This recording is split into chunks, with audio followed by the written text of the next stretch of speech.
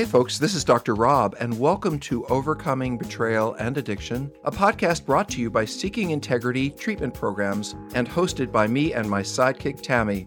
Say hi, Tammy. Hi, Dr. Rob. Thank you. Our show provides useful answers to your most asked questions about cheating, betrayal, and addiction. Let's get started.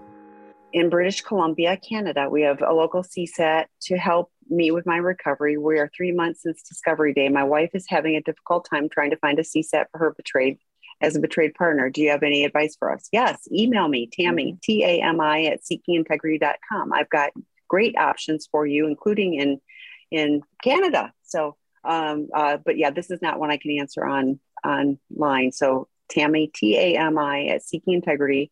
Tell me where you're located.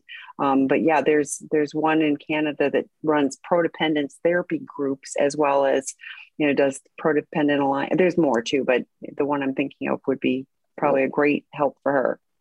And I love going up to BC. There's a number of people that we've worked with over the years and I think you've done some trainings up there, if I recall. So like people from the Seattle area have come down. And so there's actually quite a few good people. Drop Tammy a note and she will make a referral or two for you.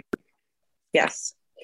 Can you speak to the role of forgiveness and surrender in the healing process for a betrayed partner? I understand why my husband made the betrayal and deception choices he did and forgive him for me so I can heal, but struggling with, have fear if I can really take the risk again, even though he now seems serious about recovery after 16 years of chronic infidelity and many discoveries.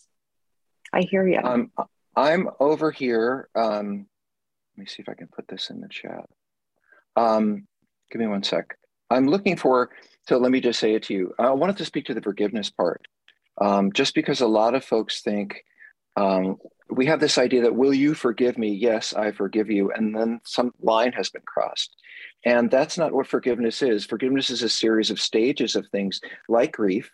And you may forgive and then you may be furious. And, it's a roller coaster until you get to the point where you just say, I'm at peace with this. And, and even then it might come up a little bit. So I don't think about forgiveness so much as moving in the direction of healing. I'm more, how can you heal your relationship? How can you come to peace with it? And realize that may take a while. Do they say how long? I struggle with the fear. It doesn't say, it doesn't say specifically, but the fear, I can take the risk again after what seems like serious recovery after 16 years of chronic infidelity and many discoveries. Right. So it feels like he's on a good journey now, but it's been 16 years of chronic infidelity and many discoveries. Yeah, I don't know how long you've been in a relationship that's healing. And I don't know if you've read any of my work or any of the work on betrayed partners, or again, you might go to the betrayed partners group, because I think the people we're with want to be forgiven a lot faster than we are necessarily ready to give forgiveness. And it's so that they can feel better, because for us, forgiving them is not for them. It's for us to be at peace. And so, if someone who betrayed you for 16 years is asking at a year, at 6 months or 8 months or 9 months, when are you going to forgive them? I think the answer is when I am at peace with that. And I don't know when that will be. And leave me alone. Because they're looking to you for something that they can't get from you anyway. So, they need to find it within themselves. So in a way, I think it's an organic process, and you just kind of know when you know. But that's provided as Tammy would say, you're in an active process. I don't think, are you in a support group? Are you talking to other partners? Do you have a therapist who understands how to work with these things? Because I think the more you can learn and know from your perspective, not just reading the books, but actually being in the support, it'll help you understand. But don't let anybody talk you out of your feelings. You can be angry as long as you want. In fact, do you mind my saying, Tammy, we had a discussion on the consultation group about this, where one of the therapists said, it's been a while since the disclosure and the spouse is still really angry. And at what point is it not productive, this degree of anger? The yelling, the screaming, the chasing, the going through everything. And I think the answer is that we don't like to put timelines on things, but I think if a couple is actively working, both have support, the addict is really working on their recovery and doing the things they need to do, I think by a year, the partner should probably be less openly angry and really, the sarcasm, the cynicism, the chasing, the rage, the wanting them to leave. I mean, that should slow down a little bit. And part of the reason is when someone's really doing a good job in recovery, I mean, really dedicated, and you see that, and they're getting out a year and a half, if you're still in that same furious place, at some point it becomes disincentivizing for us. It's not productive. Now you're just this person who's angry all the time, and I'm the one who's really been working on things, and I'm beginning to like myself, and I'm not sure I deserve someone who's that angry. So at a certain point, and I can say a year and a half, I don't know what it is for you, but if someone's really working on the recovery and you want the coupleship to heal, the anger needs to dissipate. And I can't say when that is for you. But we do need at some point to walk. Anyway, I'm not even going to say it. Tammy, your thoughts? Well, and you don't mention anger, and I don't know the timeline. So what I hear is you acknowledge, that he's working on it, and that you understand that this is from his brokenness with addiction, and that he does appear to be really working on recovery. But I want to also acknowledge your fear, because I 100% after 16 years, and now he has some months, let's go with some months of like, he's finally doing the right thing. But you had this whole time of 16 years of thinking that he was, your partner, or you had some discoveries, but now he's going to do better and all of that. Of course, you're going to have fear. And I think you will at some point, if he continues the journey and he continues to make it obvious by his actions that he's becoming trustworthy, you're going to start to trust him in little ways, not 100%.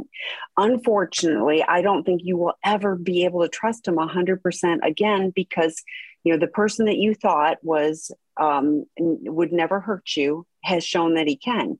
But you can, I think it can be a really minimal, like at some point the risk, and you'll have created this different space. But I think it's not uncommon, nor is it unrealistic to have that fear, so what do you need to do? You've survived all of this. So, if something bad happens with him again, you will survive. You are resilient. You will come forward for this. Will it hurt? Sure. Will you feel like, oh my gosh, here we are again? Sure. But you are resilient, and you can navigate through it, hopefully with really good support. So they're not, it sounds paradoxical, but I don't think they are. I think it's like, you can have that fear that this could happen again on some level, but also have the knowledge that you will survive this. But you can also appreciate that, in his addiction, he did these horrible things, but at some point, I need to give it space, like Dr. Rob was talking about. I need to give space for creating some healthy relationship space, so that it isn't, I'm always angry and he's always, that is not a healthy place for either of you to get stuck. So, but I don't see them as, mutually exclusive. So, okay. Are you ready for the next question? I want to add something, just one more thing about that. Hold on, I want to see so first of all, one of the things you said in here is, I am struggling with and have fear if I can take the risk again. One of the most important things we tell spouses after having been lied to and cheated on and manipulated and all of that stuff is trust your feelings. Now is a really important time to trust your feelings. And if you are afraid that that bad things might happen, or you might get lost, or you might feel like you've made a mistake, and then you're not ready to do this. And it's really important that you listen to what's inside of you. And again, go to support groups and education and get the validation for what you feel, because I think what you feel is accurate. And what I want to tell you is you don't need any information from us. It's already inside of you. The other thing I wanted to say is, if you and I were in a relationship and I was the addict who cared about you and you were the partner who cared about me, we're both in fear of the same thing. I'm afraid that I may lose my sobriety, and then I may act out, and then all these bad things are going to happen. And you're afraid that I'm going to act out and you're not going to trust me. And so I think that's something that we can share, as uncomfortable it is that, wow, this is a scary process. And either one of us could, kind of get all of our dreams and hopes dashed. And you might just start there, because if he's really in recovery, then he's afraid. By the way, the people who say to me, oh, I've really got this, I'm not going to act out again, I've got it, I worry about those people, Where it's the person who says, I'm worried that this could happen again, and I'm doing everything I can because I don't want it to, but I'm afraid that it might. That's someone who's aware. That's someone who's paying attention. So if I got hit by a ladder, I'd probably pay a lot of attention when I walk under another one. So in any case, there is a commonality that the two of you have in the fear that things are going to get worse again. And I think that's some place that you can start. I love that. Yeah, that's a great point. Thanks. Okay. My PA husband and I have been sleeping in separate bedrooms for 8 months. However, I feel like I'm getting too comfortable in doing so and not sure where to go from here. He has been working very hard in his recovery, and I'm proud of him and have also let go of the harsh resentment I was feeling towards him. I just don't want to sleep with him. What is wrong with this picture? Well, first of all, I just want to say there's a difference between sleeping with someone and having sex with them. And sometimes people conflate those things. So lying next to someone is not having sex with them. And by the way, that can be made a distinction. Like, we're going to sleep together in our PJs, whatever, and we're going to wake up together, but we are not going to be sexual. So there are ways to approach, because if you think, well, we're going to sleep together so that we're just going to start having sex again, it doesn't have to be that. Pardon me. I love that you feel proud of him. I think that's a wonderful thing. I think that's very clear and wonderful. I'm really glad. And this is that transition I was talking about, Tammy. I've let go of the harsh resentment I was feeling. What a beautiful thing. That means you're more at peace. That to me is what's really important. I don't know whether he wants forgiveness or he's hoping to get back in the bedroom or what he does or doesn't want. And, he deserves to want that. But I love your saying that you let go of the harsh resentment, because that means your blood pressure went down.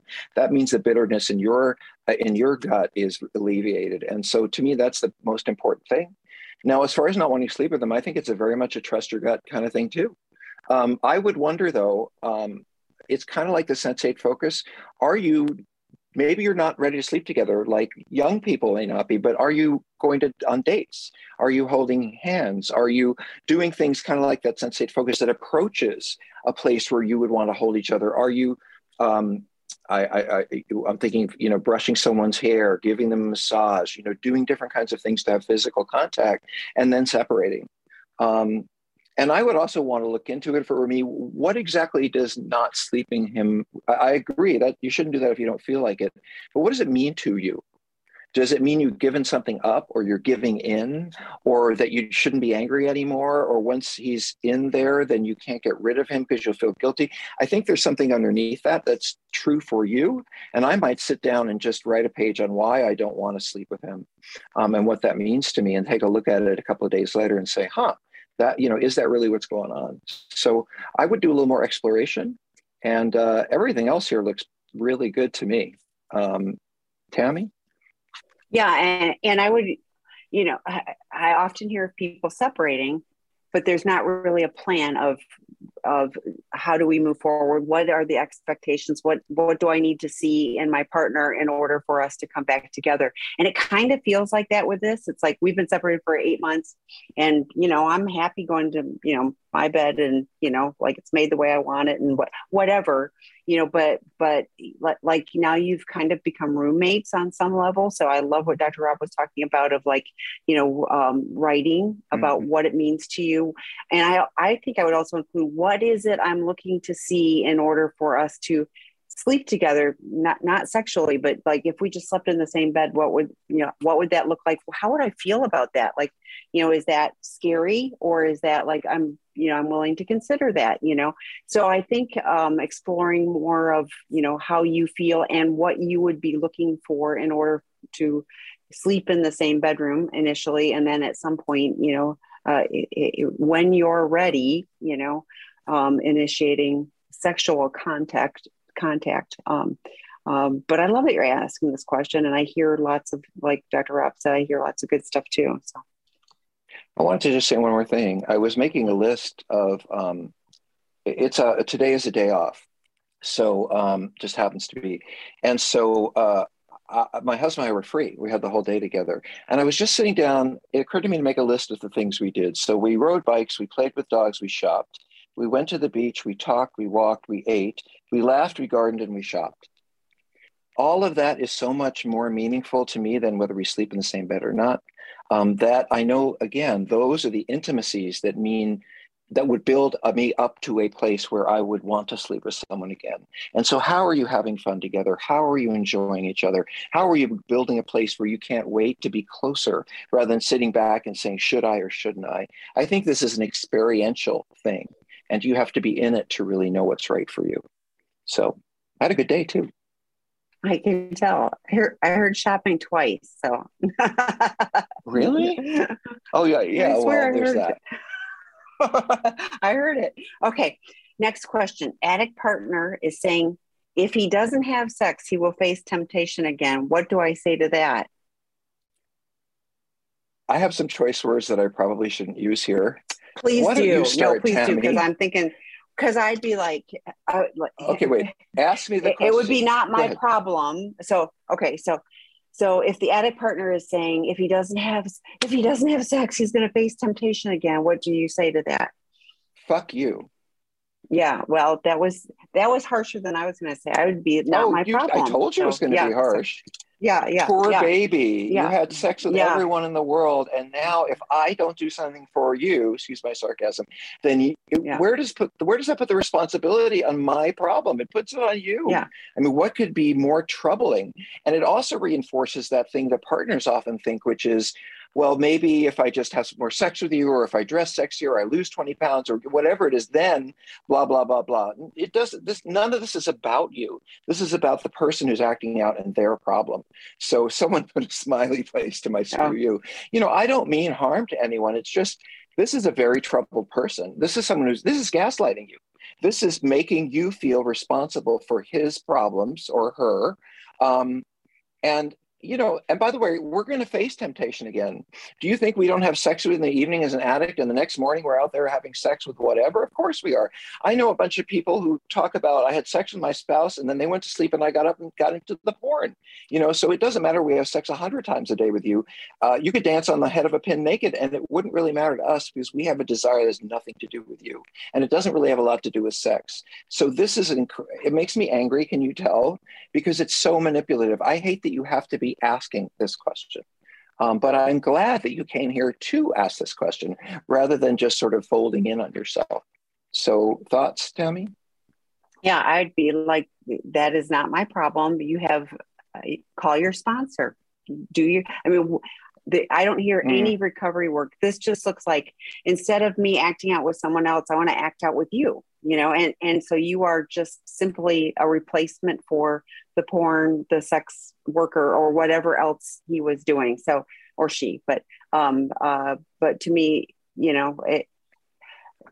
it's not going to fall off if he's a guy. It's not going to, if he doesn't have sex, it's not going to fall off. He will be fine. There are other things he can choose.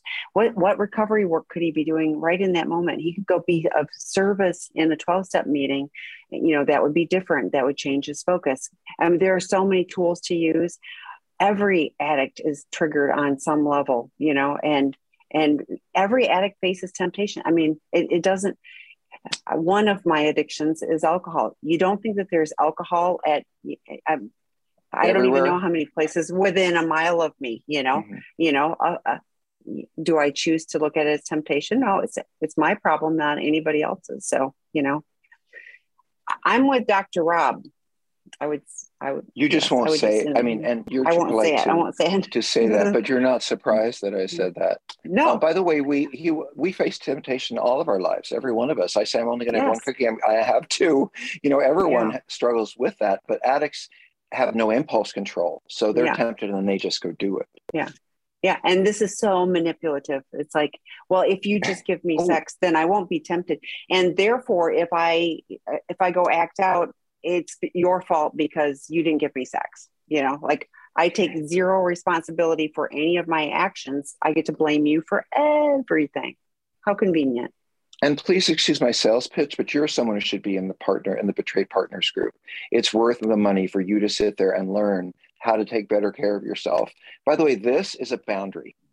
This is what we call a boundary. When you say, people are like, what are boundaries? Well, when someone says, I'll be better if you do this, you say, I'm sorry, that's not my problem. And I don't want to put it on me. And it never had anything to do with me. And in fact, you've hurt me. That's a boundary. I don't want to talk about it. I don't want to be responsible for it. And I don't believe you. what a wonderful gift to yourself. And by the way, you can say, if this spouse says, well, I don't like what you said, you can say, well, Dr. Rob and Tammy said so. And he can say whatever. He right. Can say F us too, but he's a candidate for our treatment program. Honestly, that's the kind of stuff. Like when I hear that, I go, 14, 21, or 28 days, we've got a residential treatment program. And that's the kind of stuff, not just stopping the behavior, but that's the kind of stuff that we work on. So, okay. And the guys are watching right now, I think, actually. Johnny Depp, Amber Heard, love and sex addiction. Any thoughts on the dynamics of dirty laundry that has been aired? So sad. I have compassion for both of them and hope they find peace and serenity. Do you want to, I mean, I will not answer any of that. So, but. Well, all I can say is that if I had really ugly things that were going on in my life, I wouldn't want to publicize them in front of the world. And to me, the choice to publicize things in front of the world is more about publicity and being famous and being, entitled on both sides than it has anything to do with healing or even financial redress. When you say, I don't want to be in the news, and then, all you do is put yourself in the news, or I don't want my private life. I don't want to be, anyway, don't get me started. It has nothing to do with, so I would disagree with you. I don't feel sad or compassionate for these people. They have gazillions of dollars. They're famous. They live in amazing houses. They have chefs and cooks and people who work them out. I don't really have a lot, and I live in Hollywood. I know what it looks like to have that kind of life. And I don't feel badly for these people at all. Now, if you are living a life with, several houses all over the world and your own jet, and then I really invite you to be compassionate for them. Now, excuse my sarcasm, but I go there. So Tammy, that was my response. I think you're just going to let the whole thing go, right? Yeah. Public stuff. I care more about, let's talk about you guys. Newly in the process, I am the betrayed partner discovery 4 months ago, educating myself. Please come to that betrayed partner work group. I put it in, so it's on the Seeking Integrity site. It starts June 8th.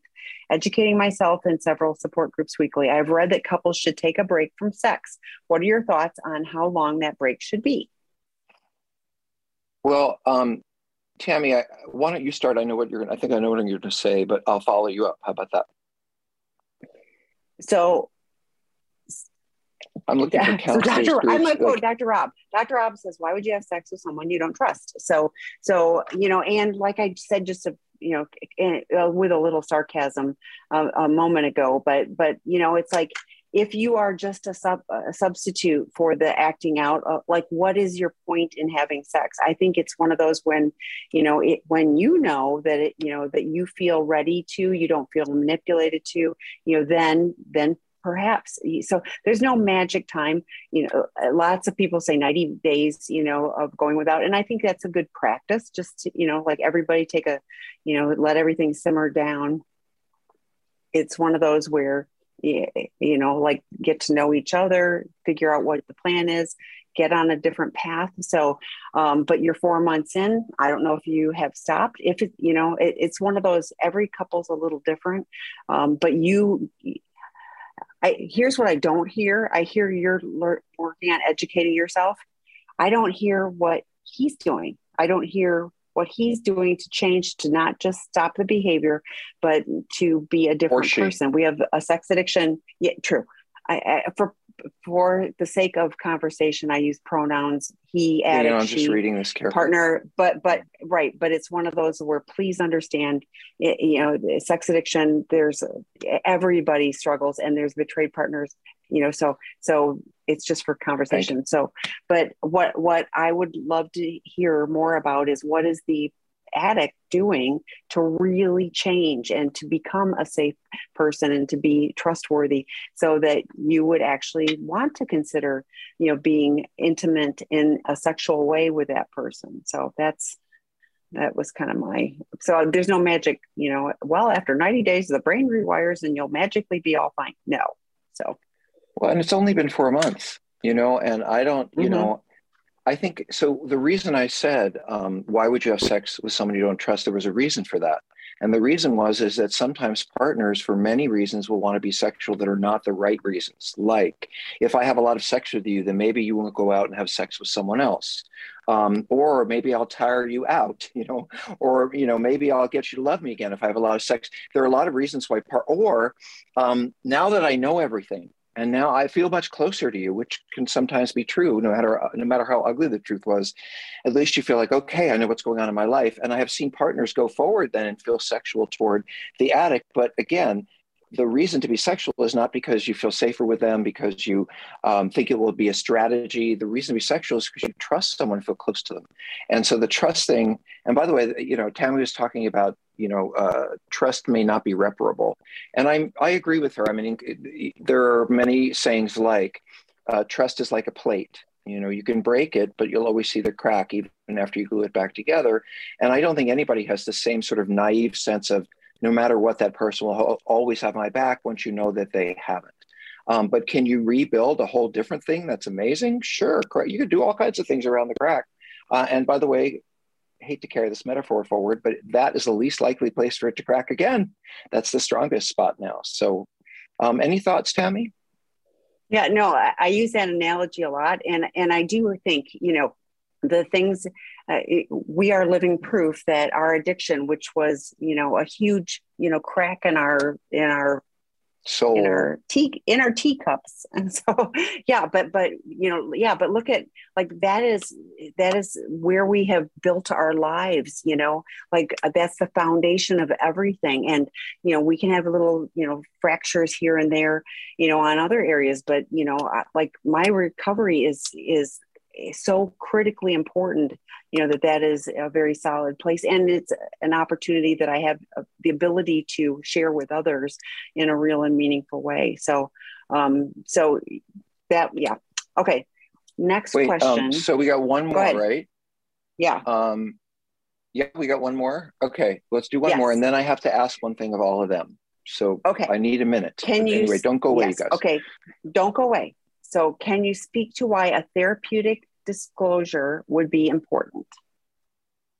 You want to start that one? So a formal therapeutic disclosure is a process. It is not a do-it-yourself, thing. And I've shared this before, but Dr. Rob has a peer case consultation group every week with therapists who have been trained to do this work. The number one topic, the thing that is most talked about, is formal therapeutic disclosure. So But people go, my partner already knows everything, or the partner says, oh, I already know everything. But there is something about that process. First of all, you probably don't. And even with the addict, they probably don't remember everything. And it isn't about all the gory details. It's about setting the structure and setting a foundation of healing. So I think having that be part of the process of, this is what we're doing to build a foundation. You build a house, you want a solid foundation, because otherwise everything crumbles. So you want that foundation so that you can work on building things forward. But it is a process. You want the right people to help you. You want professionals, and you want trained professionals. You don't want a generalist therapist. You don't want your friend. You really do want the support to do it right. So. Well, I would just say also that writing a note to all of you people. I wrote a book called Out of the Doghouse, which is specific to how to express empathy and compassion for someone you've harmed. And that's why I wrote the book, because most men in my experience don't know how to do that. But also, I think I'm going to say one more thing about and that. We have a work group on it. I just put the tag in for that too. Oh, we have a doghouse workshop. That's right. We're workshopping. I was going to say something else, though. Hold on. You took my old brain and distracted it. Sorry. Hold on. No, it's okay. We really believe that couples can't recover or move toward healing until there's an equal playing field. And as long as you have secrets, as long as there's things that that the other person doesn't know, you're not equals. You have power over them. In addition to that, if I acted out in a certain way and I got away with it, like I did 5 things, I only told my partner 4, and there's one I kept to myself. Pardon me, well, guess how likely it is I'm going to go act out on that situation again, because it's always, and by the way, when we see men in treatment, when I see people in general, there's always just one thing they don't want to say. They don't want to tell me, they don't want to tell the partner. And 9 times out of 10, it has nothing to do with how difficult it's going to be. That's the thing that they're most afraid of. And their spouse or their therapist or sponsor says, well, that's no big deal. It's this that bothered me. So it's in our heads what we think is the thing we want to withhold. And we don't rebuild trust by withholding anything. So do I have a second here, Tammy? Okay, yes, you do. Yes, you have more than a second. Hold on a second. This is important. So why am I wearing sunglasses, Tammy? I live in Hollywood. Why am I wearing? When you walk down really the street, cool. More than that, people wear sunglasses in Hollywood because they don't want to be recognized, right? So why would I not want to be recognized right now or in about 2 weeks? Why do you think I'm going to be walking around with my glasses, hoping no one knows who I am? And you won't be, but you will be on A&E. You will be talking to the people host because you care about people. No, you care about people and you want to help people. So you won't be going, leave me alone. You're inviting people. I don't want because to really, A&E is going to, so talk about, please share about, I think it's a great new platform that, will bring more information and education. And I'm proud that you're part of it. So I'm hoping that people learn more about what it is. And that was my being silly, because I don't really care whether anyone knows who I am or not, except the people who need help. But A&E, the Arts and Entertainment Channel, approached me a year ago, it must be, and they're starting a new show called Digital Addiction. And it's by the same folks who did Intervention. And it starts on June 13th. And it is a series of shows on people who are stuck with gaming. People are stuck on spending. People are stuck on porn, the problems that happen in the digital world that are addictive versus the drug and alcohol world. And so, or gambling, or things that you do in real time. And so I think I'm really proud to say I'm hosting the first episode. So, and it was done so long ago, I barely remember it. That's how it goes in Hollywood. I remember, because I remember interacting. And then you're also doing one August 1st. So June 13th and August 1st are the two. Yes, I do know. And I remember both people. So I'm going to be watching so that I see how it plays out. But anyway, so stay tuned. I don't know the rest of the lineup for the other, but Dr. Rob did those 2 episodes. And I do hope hopefully more. Yeah, I hope so. I mean, it's really important, to have understanding and education in this area from someone who really understands this. It isn't just everybody writes a blog stuff. So. Well, Tammy, I think it's about reducing stigma and shame. If we can get up there, I don't care if it's sensationalized or not, which I don't think it is on A&E to a certain degree, but if we can get up there and have a sane, meaningful conversation with someone about their porn problem, rather than being sleazy and don't care about their family, then we've moved things forward. We've moved the thing forward just a little bit. And That's what I hope to bring, is some air of dignity to a problem that nobody wants to talk about. Thank you for listening to this episode of Overcoming Betrayal and Addiction. If our words have led you to seek help, please reach out. You can always find us at www.seekingintegrity.com.